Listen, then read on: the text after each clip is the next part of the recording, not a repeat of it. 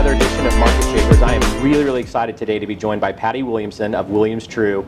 Patty, welcome. Thank you. I appreciate you being here. To be here. Yeah, we're going to have a fun conversation today and talk about something a little different than maybe we've done on some of the other episodes, which will be fun. But it's always good to kind of get started by learning a little bit about how you got into real estate, because everyone's got a little bit of a unique background there. Thank you. Yes, my story is a little bit different. I moved to Fort Worth 18 years ago. I'm the wife of a college football coach. And in our first 20 years of marriage, we moved 13 times. So very familiar with the move. Right.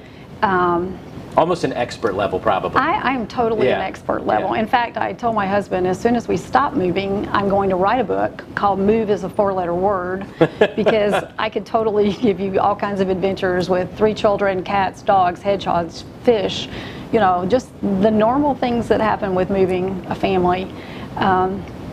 I was a former high school music teacher, loved people, loved that venue, it was awesome, but wanted a career change. And having been very familiar with buying and selling houses 13 times, I loved that process and thought I could be a really great realtor. And so I have strived to do that, and came to Fort Worth not knowing anyone, literally not anyone, and started my career with Williams Trew about 6 weeks after arriving in Fort Worth. That quickly? That quick, as quickly as I could get licensed in the state of Texas, I was working at Williams Trew, and Joan Trew was kind enough to let me, quote unquote, help her in her office to just give me a foothold in the office. Right. Because at that time, Williams Trew didn't hire any inexperienced agents. So I assisted Joan for just a few minutes. Really, it ended up being about 5 weeks, and my business took off. And never looked back. She hired an assistant, and I kept going. So when you moved 13 times, at which move did you start, like, maybe analytically looking at each time you did that and thinking, like, this is how I would do it different? Or, you know, when did you start looking at it from that standpoint of, like, I think I could do this and this is where I would see improvements to be made? Pretty quickly on, because I think you get a really great agent, and then you have one that maybe is not so great. And let's be honest, when you move that many times that quickly, you don't have an opportunity to get to know realtors as your friends and other venues. But I needed help. I needed all kinds of help, not just to find a home, but I needed to find a hometown and a home network. And the agents that helped me with that were the ones that stood out in my mind. Right. And so when you start and you start working with Joan, and you're at Williams Trew 6 weeks after moving to Fort Worth, you know, how did you go about it, that initial process of building up a clientele base? Well, I didn't know anybody. I wasn't in junior league. I didn't have an elementary school child. I didn't have the normal, didn't even have a church home yet or anything. So I didn't have a lot of networking opportunities. TCU I tried to take advantage of, obviously, because I was meeting people there around the university, and told all of them what I was doing. Which is a key, right? Like, don't keep it a secret. Oh, no. Yeah. You have to be, and I walk around with my cards in my pocket. I mean, I gave cards out at Lowe's or Home Depot or places I was going for myself. Yeah. And just strike up a conversation with people, and like everybody needs a realtor eventually, and they'll, oh, well, give me your card. Well, I just happen to have one. But I begged open houses from all the experienced agents, and just, you know, if you walked in the door at an open house, I assumed you didn't have a realtor and you were going to be mine. Right. So I was not a hard sell kind of person, but I just had genuine conversation with people that I would meet. And most people were very open to that. Yeah. And I would ask, would you like for me to contact you? And if they said no, I honored that. But you'd be very surprised at how many people are just desperate for someone to ask them to help them. You know, and I think that's the mindset part of it that's really important, because I think sometimes we can be timid. You know, they walk into an open house or it's a different type of occasion and you have a chance to talk about real estate, and you're maybe waiting for that person to ask you for help, and they're in their mind saying, if someone would just offer me help, I would, you know, be all over it. So I think you're right. The worst that can happen by saying, I want to help you, is to say, oh, I've already got somebody. I mean, it's literally the worst thing that could possibly happen if you ask that question. Right. So. And I even took a little bit different approach then, and still do now. I don't really do like a sign-in sheet at an open house. Okay. That's a lot of pressure. Yeah. On, you know, some people want to know your email address or whatever, and they're all over you. Well, I don't like that kind of marketing to me. Right. And if a person wanted to share their information, I was pen in hand ready. But I just really see it as an opportunity to meet people who are there for whatever reason. Same thing with phone opportunities, to be able to answer the phones. Until our internet gave us so much information about houses that we don't get that phone call very often now. But I would be on a half-a-day phone duty and rarely ever left that day without at least one new client. Yeah. And again, it was just asking people about their situation and what were their needs, and then offer to help them with whatever that was. If it wasn't that particular house, then it was probably another one. Yeah. And I wonder, though, like, you know, over time, if you've seen that shift too, is that, you know, we used to be that gatekeeper of information, but now I feel like clients come to us almost overwhelmed. Like, yes, they can get information off the internet they otherwise used to get from us, but now there's so much out there, they almost come in more confused than maybe in the past. Instead of being, you know, lack of information, now it's almost too much. I agree. And each client is only looking for one house. So for us, it's like digging for gold in a sand pile. Yeah. I mean, you are looking for that particular thing. We would prefer not to show 100 houses. We'd like to show 10.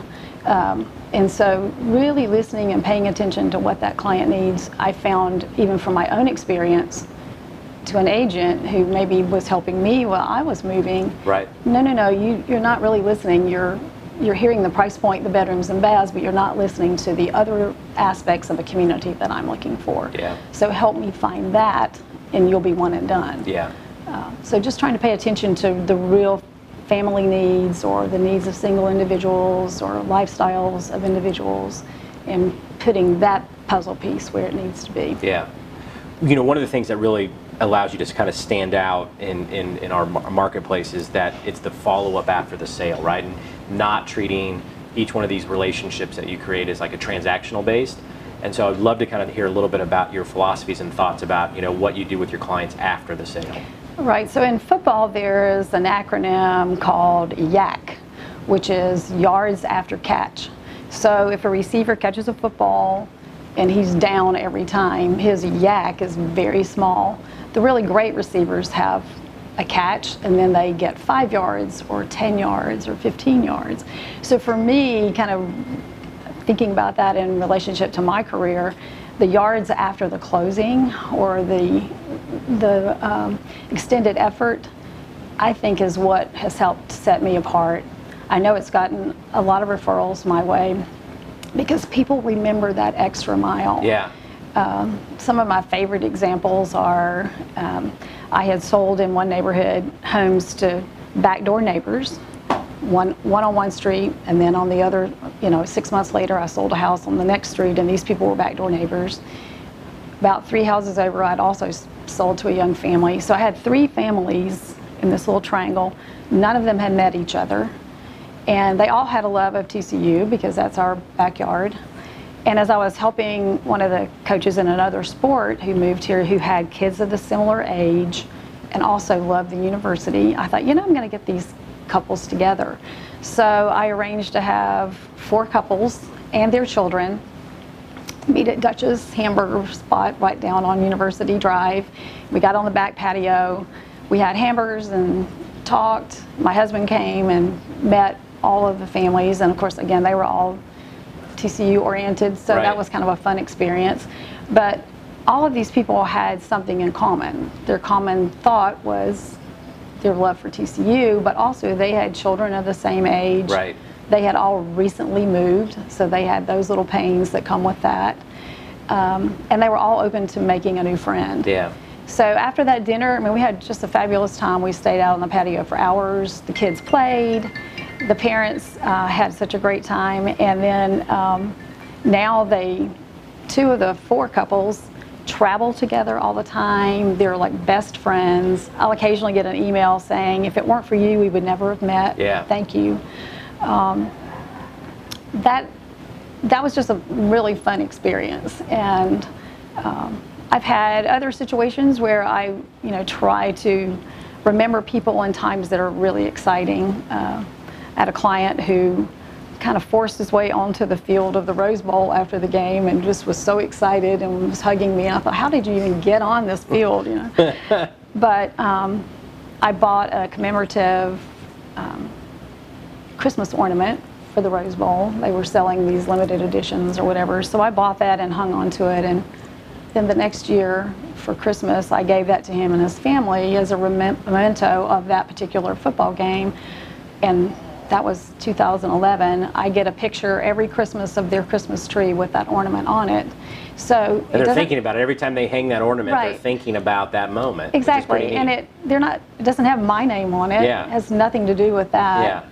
But it was something special after the sale that showed that I actually care about you as a family and care about you as a person, and what you enjoy doing. If I can help with that, I want to help with that as well. Well, and I think, you know, when you talked about getting those families together, that really resonated for me, and I think for anybody, because I think that it's one thing to move into the house, it's another thing to get maybe even your kids settled in school, but I don't feel like you really feel like you're at home until you do make that first friend, whether it's a neighbor or just someone else in the community, you know, that first friend. And I remember even for my own wife, like once she made a connection with a neighbor and like there was a friendship there now, like now I felt like, okay, we're settled. And that's such a huge part of moving, and so that's really neat that was, you know, part of your mindset to make that happen. I had a great reminder just this past week from a client who's moving here, and she's in temporary housing waiting on a new construction home to be built. Her husband's traveling a lot. She has a six-year-old child, and she just sent this longest text just pouring out her heart on what a hard time they were having adjusting to the heat in Texas and to no friends and not being in a house. And so I was just offering some words of encouragement, trying to give her some venues of things that would be good to do for her child. And I said, seriously, if you just need a friend to talk to, let me know. Let's go to lunch. We're waiting on your house to close, but let's just, you and I, take some time. And she wrote back and she said, you're my only friend in Texas. And that was true. I'm the only person that she knew. She had work acquaintances, but she didn't have anyone that she could tell things that were happening. So that's very satisfying. Another thing that I like to do, Chris, is Presbyterian Night Shelter is my favorite charity here in Fort Worth, and I support them with every sale. I make a donation for my clients, and they send information to my clients saying that Patty's donated some money, but also just information on how to plug in if you're looking for a place to plug in to do some community service. And I've invited families who've called me back and said, thank you so much for that. We would like to get involved. And we've gone together and served a meal at the shelter. Because to say, oh, you can go and just serve, Monday night's the best night to go if you're a walk-in, and here's a meal, they're not going to go because they don't know how to get there. They're a little bit intimidated by the whole process. Maybe don't feel like they've been invited in yet. So I've taken like a mom and her 2 middle school children with us, and the 4 of us have gone and shared that experience, and it just gives them a sense of community because they need to plug in. One thing I learned from 13 moves in 20 years was that if you don't plug in, that might even be the title of the book too. 13 moves in 20 years. It might be, but it's that if you don't plug in right away, if you just sit back and wait on your neighbors to come to you, not going to work. It's not. It takes a long time to adjust, and I didn't have a long time to adjust. So we would jump into a church, we would jump into sports, we would jump into activities that we all liked. I mean, I went and met my neighbors. I didn't wait on them to come meet me.